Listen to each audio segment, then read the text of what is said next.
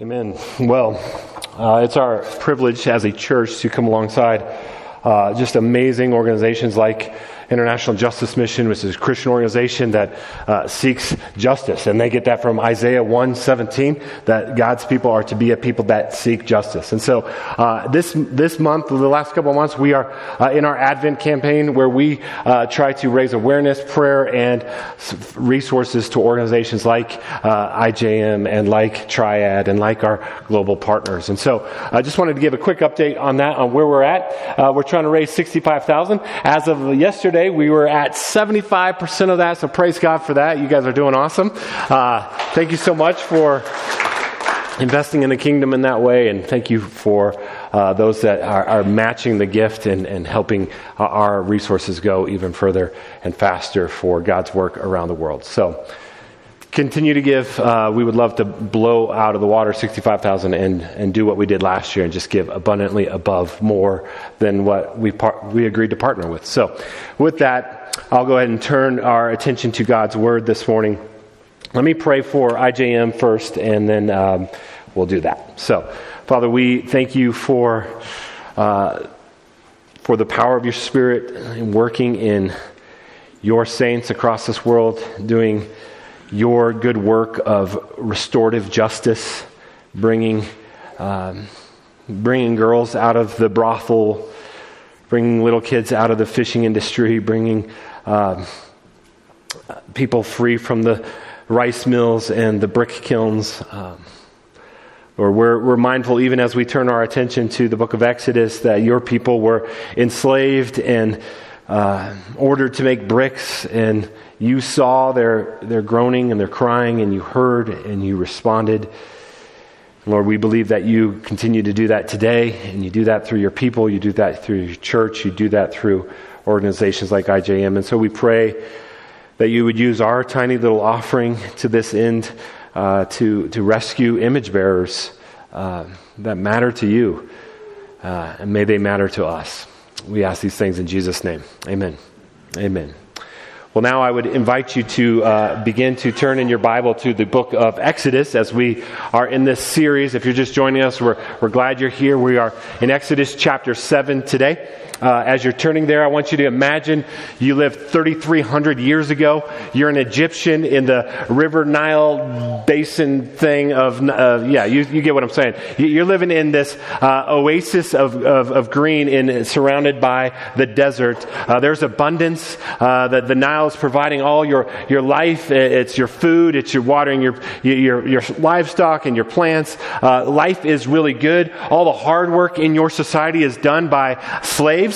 And in fact, even in your own house, you've got some household slaves. So your life is really marked by comfort and leisure. And really, it just means that you can do what you want. You still need to go and make your offerings, make your sacrifices to the multitude of the different gods that you believe are bringing all this comfort and security and wealth and prosperity in your life. And so you'll go make an offering to Happy, the god of prosperity, and the god of Heket, and you'll go to the sun god Ra, and you'll make your offerings, and you'll treat Pharaoh as a god, and overall that's just how you're rolling. Life is good. There's peace. There's security, and imagine if you were actually just Pharaoh. Like you've been told since you were born that you are actually a living God, and everyone has treated you as such.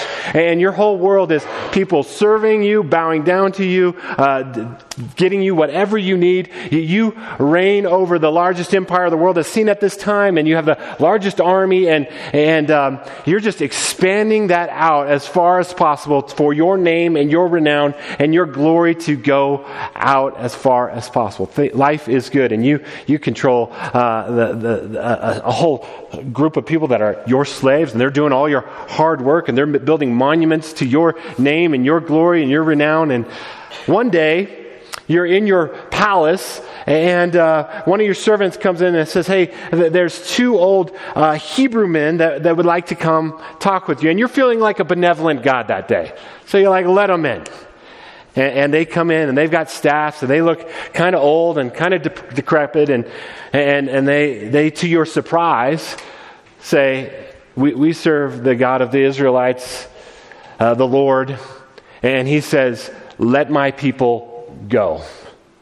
And this is almost laughable to you that anyone would claim any authority on you because you, after all, are one of the gods. In fact, as far as you're concerned, yeah, there's the other offerings to all the other gods, but you're the one that's living and breathing and with the people. Everyone serves you. And so for someone to say there is a God who has demands on your life, that's laughable. Well, how would you respond?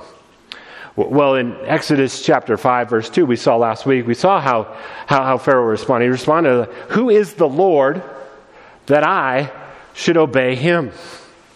It's just this question like, I don't know the Lord.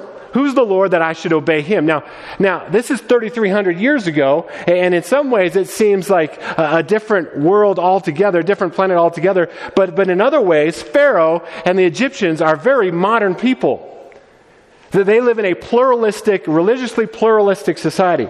It wasn't offensive to Pharaoh that someone would say that the Hebrews would have a God, and that they'd have their own prayers, that they'd have their own spirituality. That's not offensive at all. What was offensive to Pharaoh is that this God would make demands on him. And again, like our day, it's not offensive in our culture that there is a belief that we're a religious, spiritual people. Like no one's going to be offended. By and large, the last census, only 3% of Americans identified as atheists. Now, they're a vocal minority, but overall, we're very comfortable with our neighbors and our friends and everyone having their spirituality. What's offensive is when they or us say something that says, actually, I believe in a God that makes demands on your life as well. And they might say to you, who is the Lord Jesus that I should obey him? Well, it's in this scene that what Pharaoh thought was a rhetorical question. Who is the Lord that I should obey him?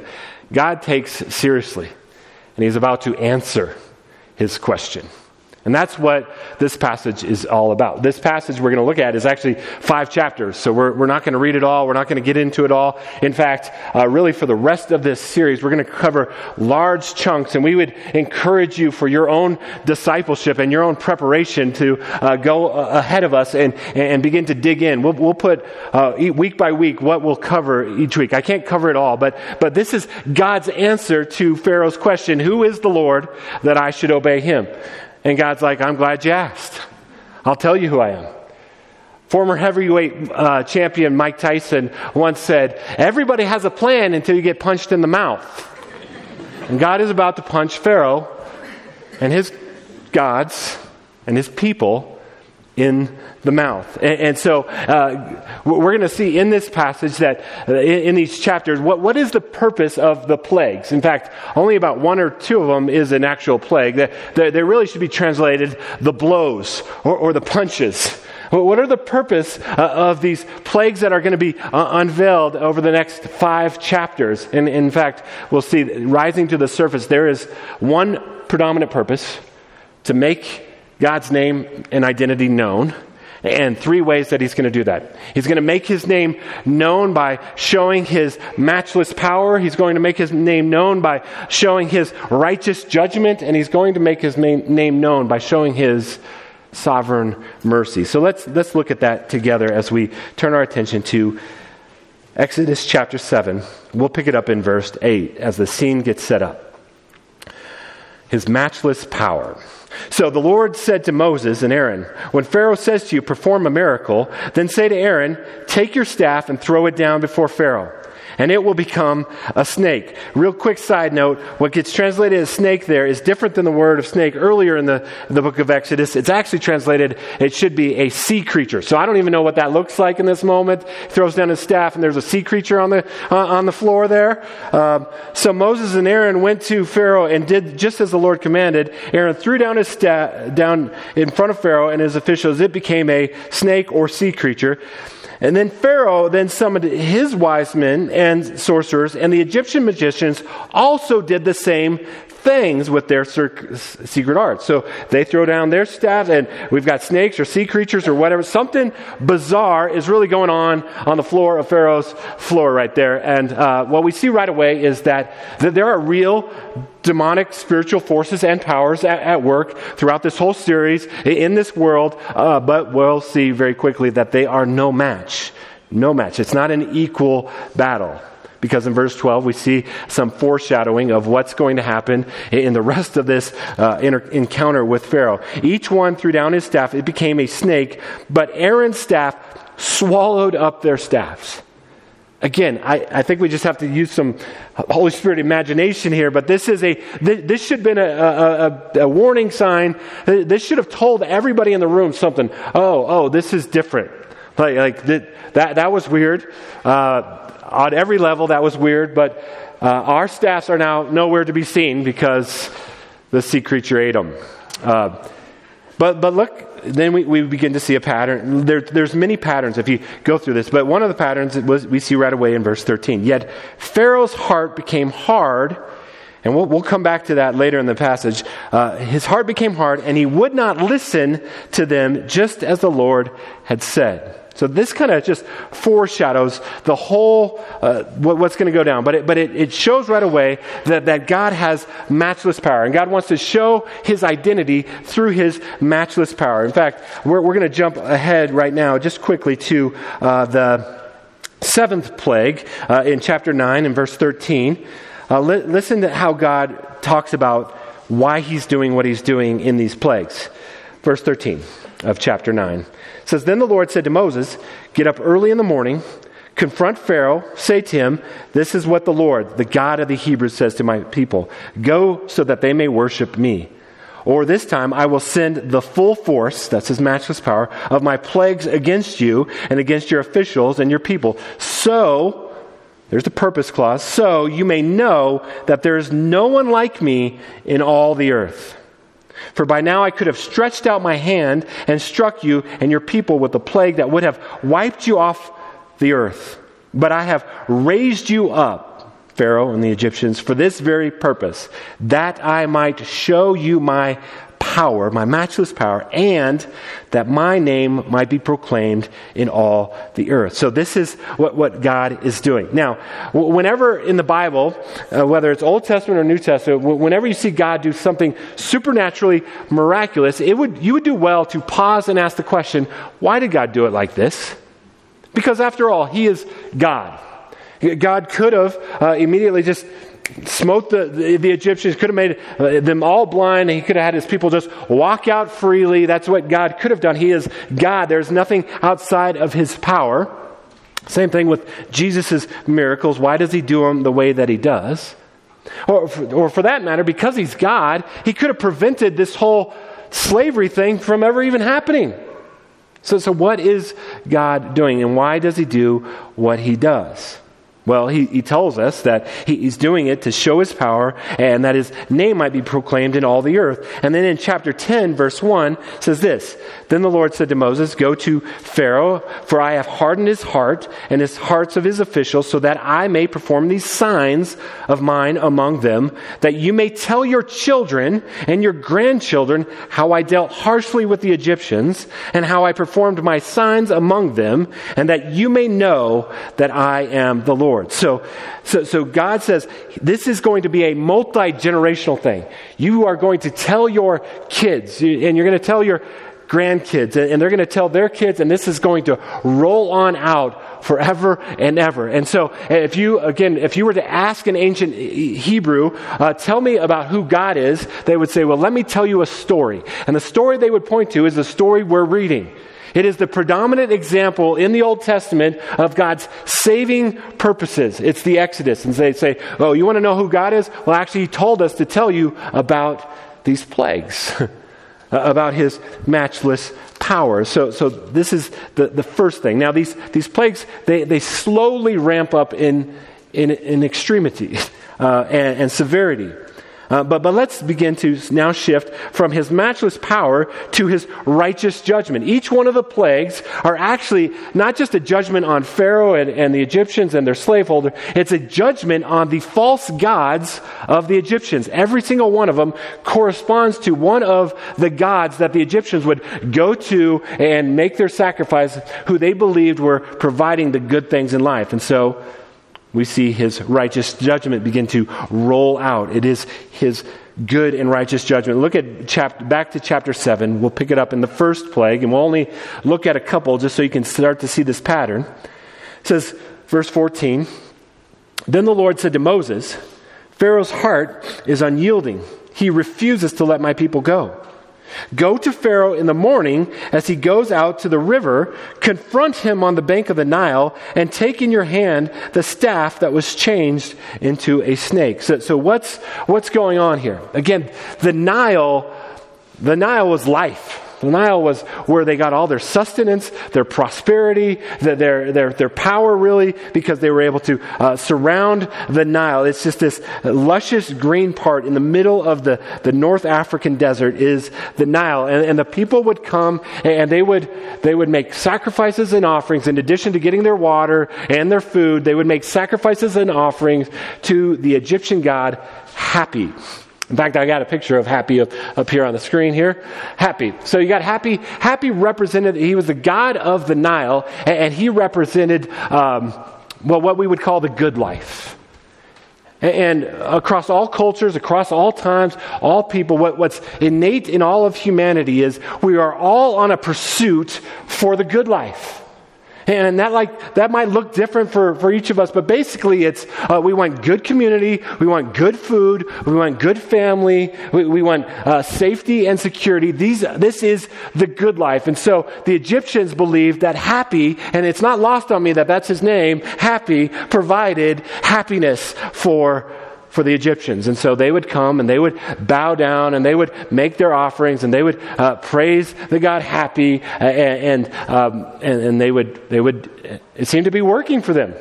That they had the good life as far as it was possible without indoor plumbing and the internet. They had the good life, and they believed Hapi, this dude was just pouring out his bounty on them. And so God tells Moses, hey, when everyone's going down to bow down to this false god, I'm going to begin to exercise my righteous judgment.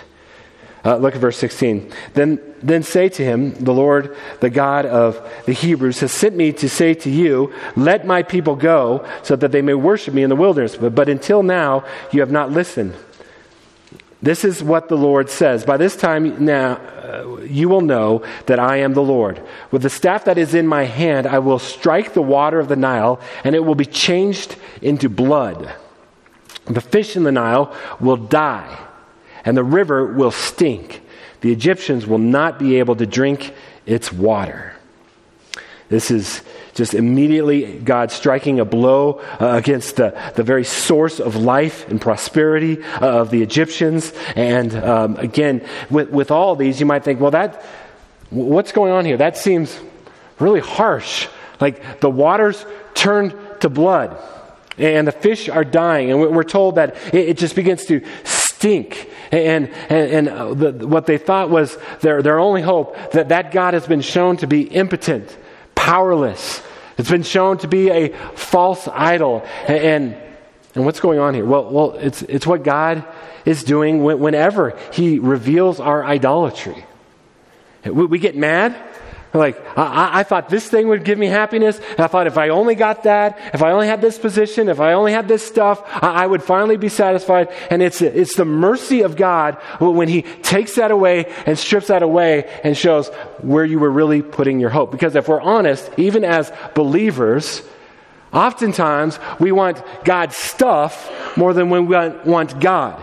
And if we find ourselves in a place of life where we're just pursuing God's stuff, it is His mercy when He takes that stuff away from us so that we don't have it anymore. That's mercy. It's a severe mercy, but it's good mercy. So I've said it like this. The best things in life, the best things of God's creation, for example, for the Egyptians, God's creation, the Nile River, was an incredible blessing to that region. But if it becomes a god, it becomes a terrible god. So husbands make terrible gods. Wives make terrible gods. Your children in the suburbs, make terrible gods. And if you put on them the expectation that they're going to satisfy you, that they're there to serve you, that they're there to make your life have meaning and purpose, man, that is not a weight, that we are not designed to bear up under the weight of worship that only God is designed to bear up.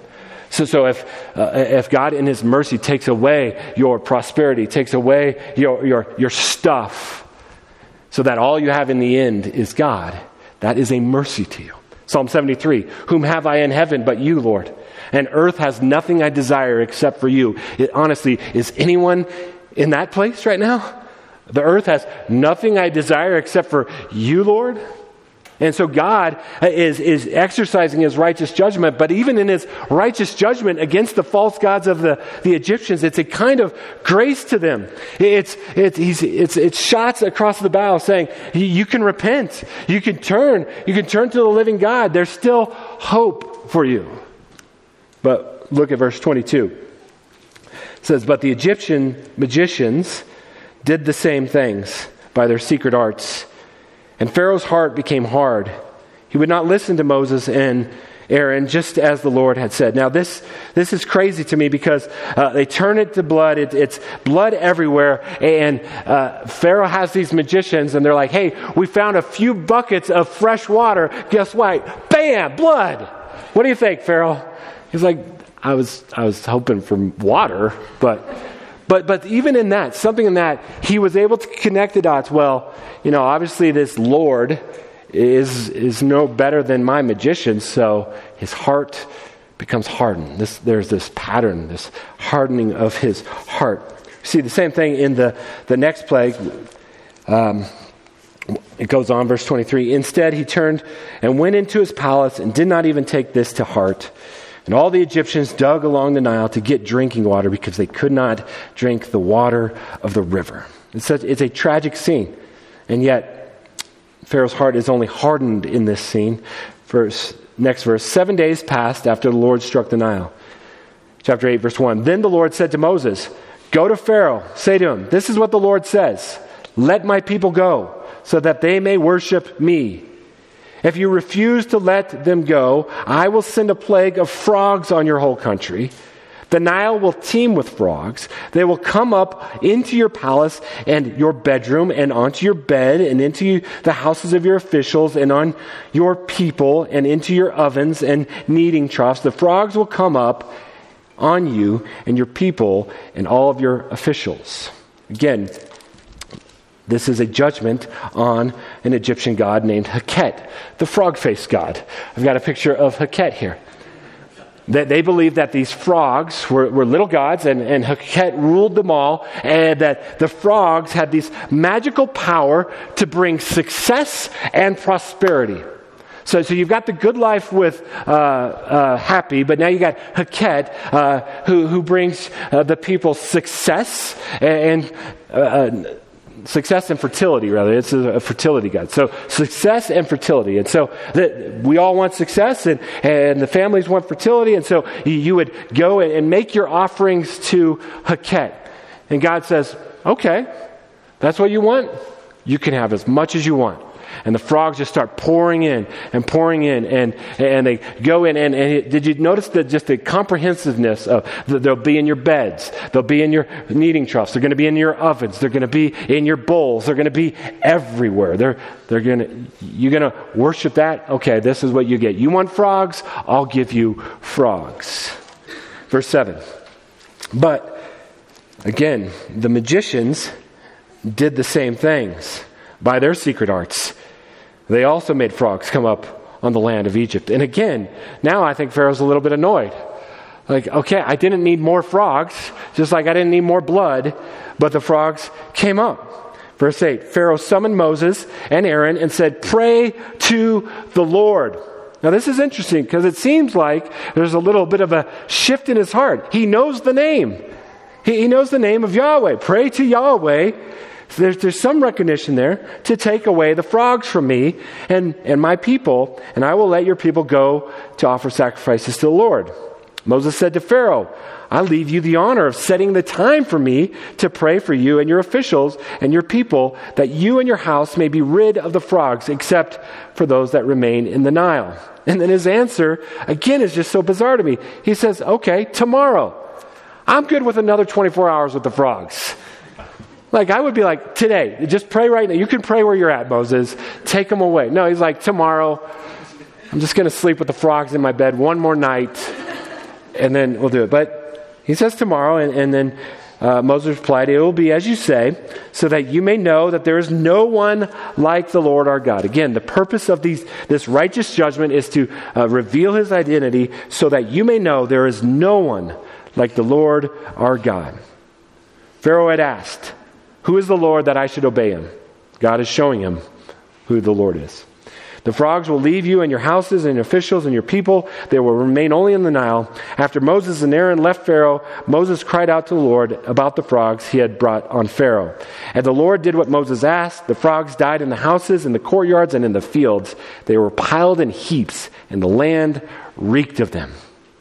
But overall, the frog problem is done. So now what does Pharaoh do? Verse 15. But when Pharaoh saw that there was relief, he hardened his heart, and he would not listen to Moses and Aaron, just as the Lord had said. What's going on here? Well, this is unfortunately something that, as a pastor, I see go on a lot. A crisis comes, a health issue, a relationship issue, a financial issue. So something comes, and those people turn to the Lord.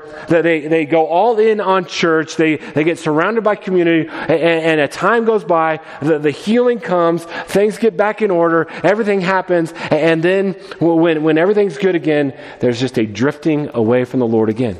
There's that, well, I made this improvement in my marriage, and so that's what happened. And I did this in my business, or I got healed of this way. I beat cancer. Like whatever it is, when the crisis is over, the hardening of heart comes in again. This is not unlike us. Pharaoh is like us. He's like, well, that problem's over. I guess I don't need to submit to Pharaoh or to the Lord anymore.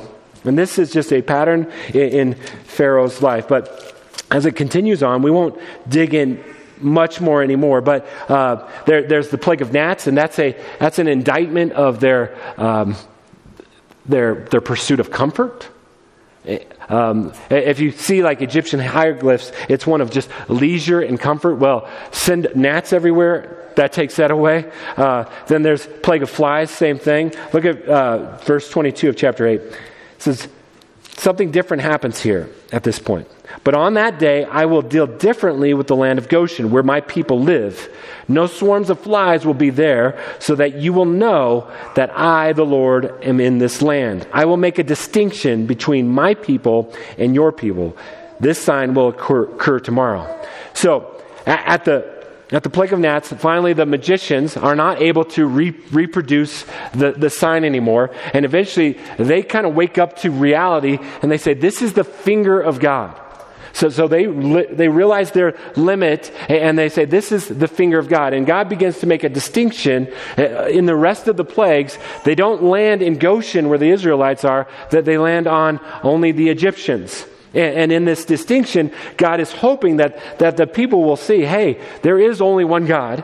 He's the God of the Hebrews. We should follow him, which leads us to the next point. God wants to make himself known through his sovereign mercy. Sovereign mercy. Remember the promise that God is fulfilling in all of this. It's a promise to Abraham. Abraham, through you, I will bless you, and you'll have offspring, and through you, you'll be a blessing to who? To all the nations of the earth. Guess what?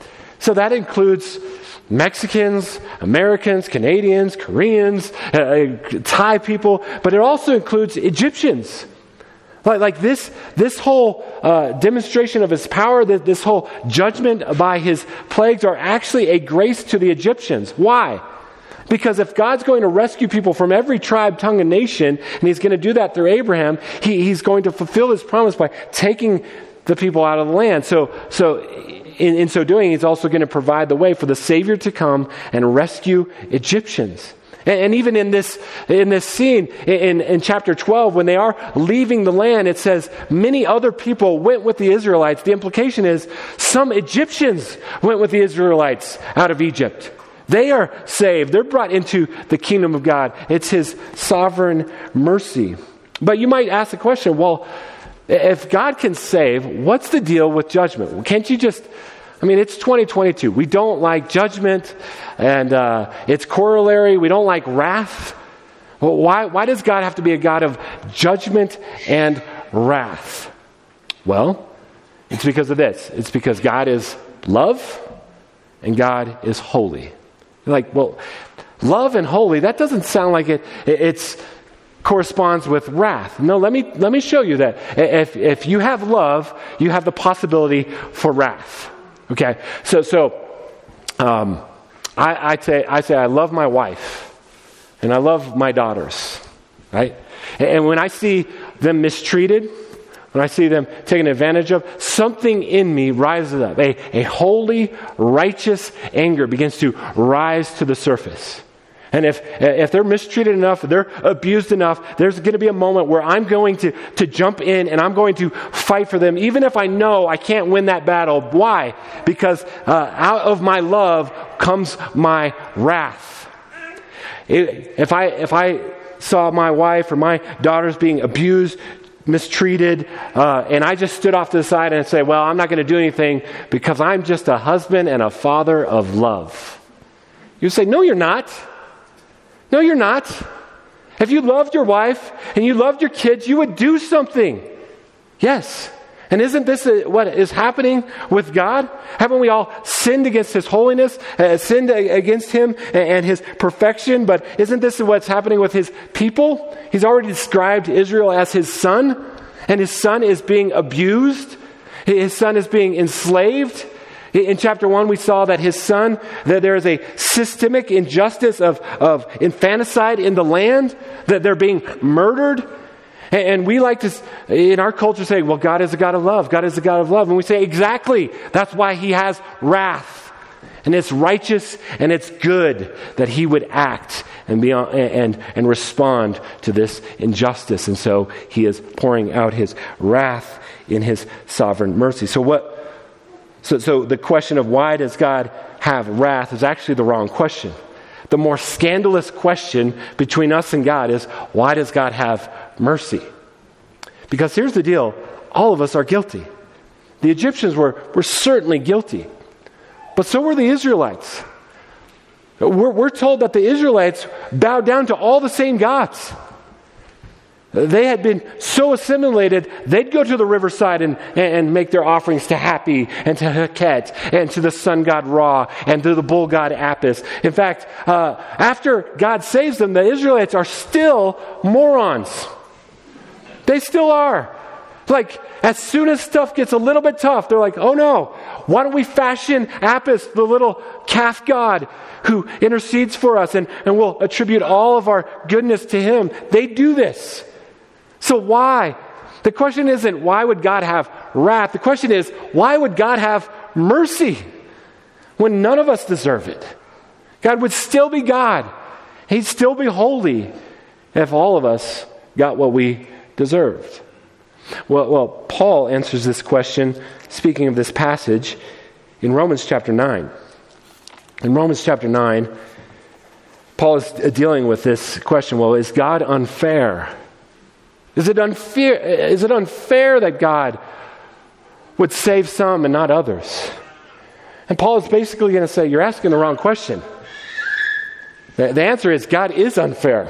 It's called his sovereign mercy. There are some who receive mercy and grace so that it will fuel their worship in God's glory. Look at Romans 9. I'll pick it up in verse 14. It says, what then shall we say? Is God unjust? Not at all. For he says to Moses, I will have mercy on whom I have mercy, and I will have compassion on whom I have compassion. It does not therefore depend on human desire or effort, but on God's mercy. For Scripture says to Pharaoh, I raised you up for this very purpose, that I might display my power in you, and that my name might be proclaimed in all the earth. Therefore God has mercy on whom he wants to have mercy, and he hardens whom he wants to harden. The scandal of the gospel is that he has mercy, but he's still holy, and he's still just. And it isn't just that in his mercy, okay, I'm going to ignore my holiness, and I'm going to ignore my justice for these people that come to me. That's not what he's doing there. There is no injustice, small or great, in all of history that will not be met with justice. But here's the deal. It will either be met by you in hell under the righteous wrath of God forever and ever, or it will have been met in Jesus, who took on our flesh, who lived a life of perfect obedience, who did not deserve any wrath, but willingly went to the cross, willingly embraced the righteous judgment of God. See, if you study the plagues and compare them to Genesis 1 and 2, it's a decreation story. In Genesis 1 and 2, it's chaos to order. In the plagues, it's order to chaos. It's a tearing down. And in the ninth plague, the darkness that comes on the land is a judgment on the sun god Ra, but for 3 days, it's completely dark. Well, Jesus takes all of this on himself. Jesus, in a sense, the creator of the cosmos, goes to the cross and is being decreated. And on the cross, darkness covers the land for 3 hours. Jesus takes the darkness that you and I deserve. And next week we'll see, ultimately, Jesus is the Passover lamb that covers us with his blood. Jesus is the one who took on the wrath. So all sin deserves wrath. Jesus takes it. He became sin who knew no sin, that we might become the righteousness of God. So there it is. There's the three things: that God's matchless power has been on display, his righteous judgment, and his sovereign mercy. It is his sovereign mercy that saves. But let's explore a little bit more what that looks like. How do we come to the Lord in this? Let's talk about Pharaoh for a moment. 16 times Pharaoh's heart is described as becoming hard. In fact, I'll put a chart up here. The question is, who hardens Pharaoh's heart? Is it God or is it Pharaoh? And the answer is yes. Yes. But look at this pattern a little bit. In chapter 7, verse 3, God says, I will harden Pharaoh's heart. And then for the next several chapters, it doesn't say who does it, or it says Pharaoh himself hardened his heart. He's on a trajectory. He gets to a certain point, just like Romans chapter 1, a certain point where God basically hands him over to what he really wants, just a hard heart, and God just begins to use that for his purposes and for his glory for the rest of the chapters. God hardens Pharaoh's heart. God hardens Pharaoh's heart. But you can see here there's patterns. And what God intends is to make his name known, and he's going to get glory either by showing his righteous wrath against sinners or by showing his sovereign mercy to those that don't deserve it. Either way, he's going to get glory. But I think what's important for you and for me to recognize here is our hearts are all on a trajectory. Your heart is not spiritually neutral. If anything, because we are sons and daughters of Adam and Eve, our heart's trajectory by nature, Paul says in Ephesians, are children of wrath. That's what we are by nature. Our hearts are bent towards rebellion, bent towards hardness. It takes God's sovereign mercy to make them flesh, make them soft. But all along the way, Pharaoh makes real choices.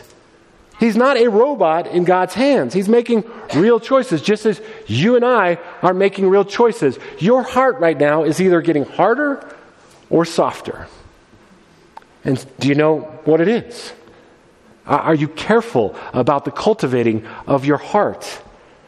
Like, last night I texted Rick because I was a pastor in Okinawa for a long time, and the military community would come through there for a few years and leave. And I said, one of the discouraging things about being a pastor for 20 years is seeing how many people abandon the faith altogether. Just walk away altogether. I said, that's really discouraging.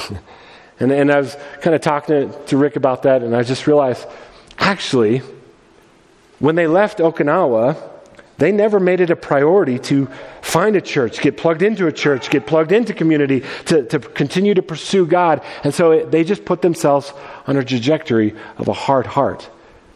So we want to be a people that are very much aware, I want a soft heart, Lord. And so we come and we renew our minds to the gospel. I mean, every week after we pray, we close in prayer and we say we respond to the proclamation of God's word in 4 ways. It's not just religious activity that we're doing in that moment. Like when we say we want to be a people that train our hearts to respond in praise of the one who has saved us, that's for your heart. We give because he's given us everything. That's for your heart. We come to the communion table and we pray. It's for your heart. Are you cultivating a heart of softness towards the Lord, or will you let it drift towards hardness? Pharaoh very much let it drift towards hardness. Hebrews chapter 3 verse 15 says this, "Today, if you hear his voice, do not harden your hearts in the rebellion." It's a real call to you and to me this morning. Do not harden your hearts. God's purpose in the plagues was to make known his identity through his matchless power, his righteous judgment, and sovereign mercy. His matchless power. He's given us his Spirit to make known among our neighbors and the nations his glory and his grace. You've got the power of God that created the universe living in you if you're a follower of Jesus this morning. So tap into that. His righteous judgment. Again, it's not popular in our day, but one of the most loving things you could do for people in your life is to remind them that God is a righteous judge. The plagues are merely a foreshadow of Revelation chapter 16.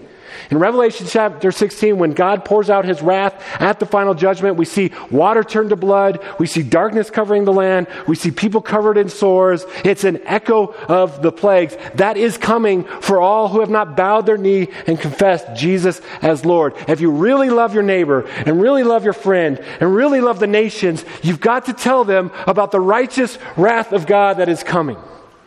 Because the good news of the gospel, the sovereign mercy of God, it follows up on that. We like to tell people, hey, God is love. And they're like, cool, I'll take that and move on with their life. No, God is love, but that's the crazy because we deserve his wrath. So we tell about his wrath. And then we finally get to tell them about the sovereign grace of God. God is a God of righteous wrath, but Jesus took it in our place. And if you trust in him by grace through faith, you don't receive that wrath. He did. You receive grace and mercy and adoption as sons and daughters of God. This is the gospel. Amen? Let me pray for us to that end. Lord, we thank you for the story that you commanded your people to tell their children and their children's children.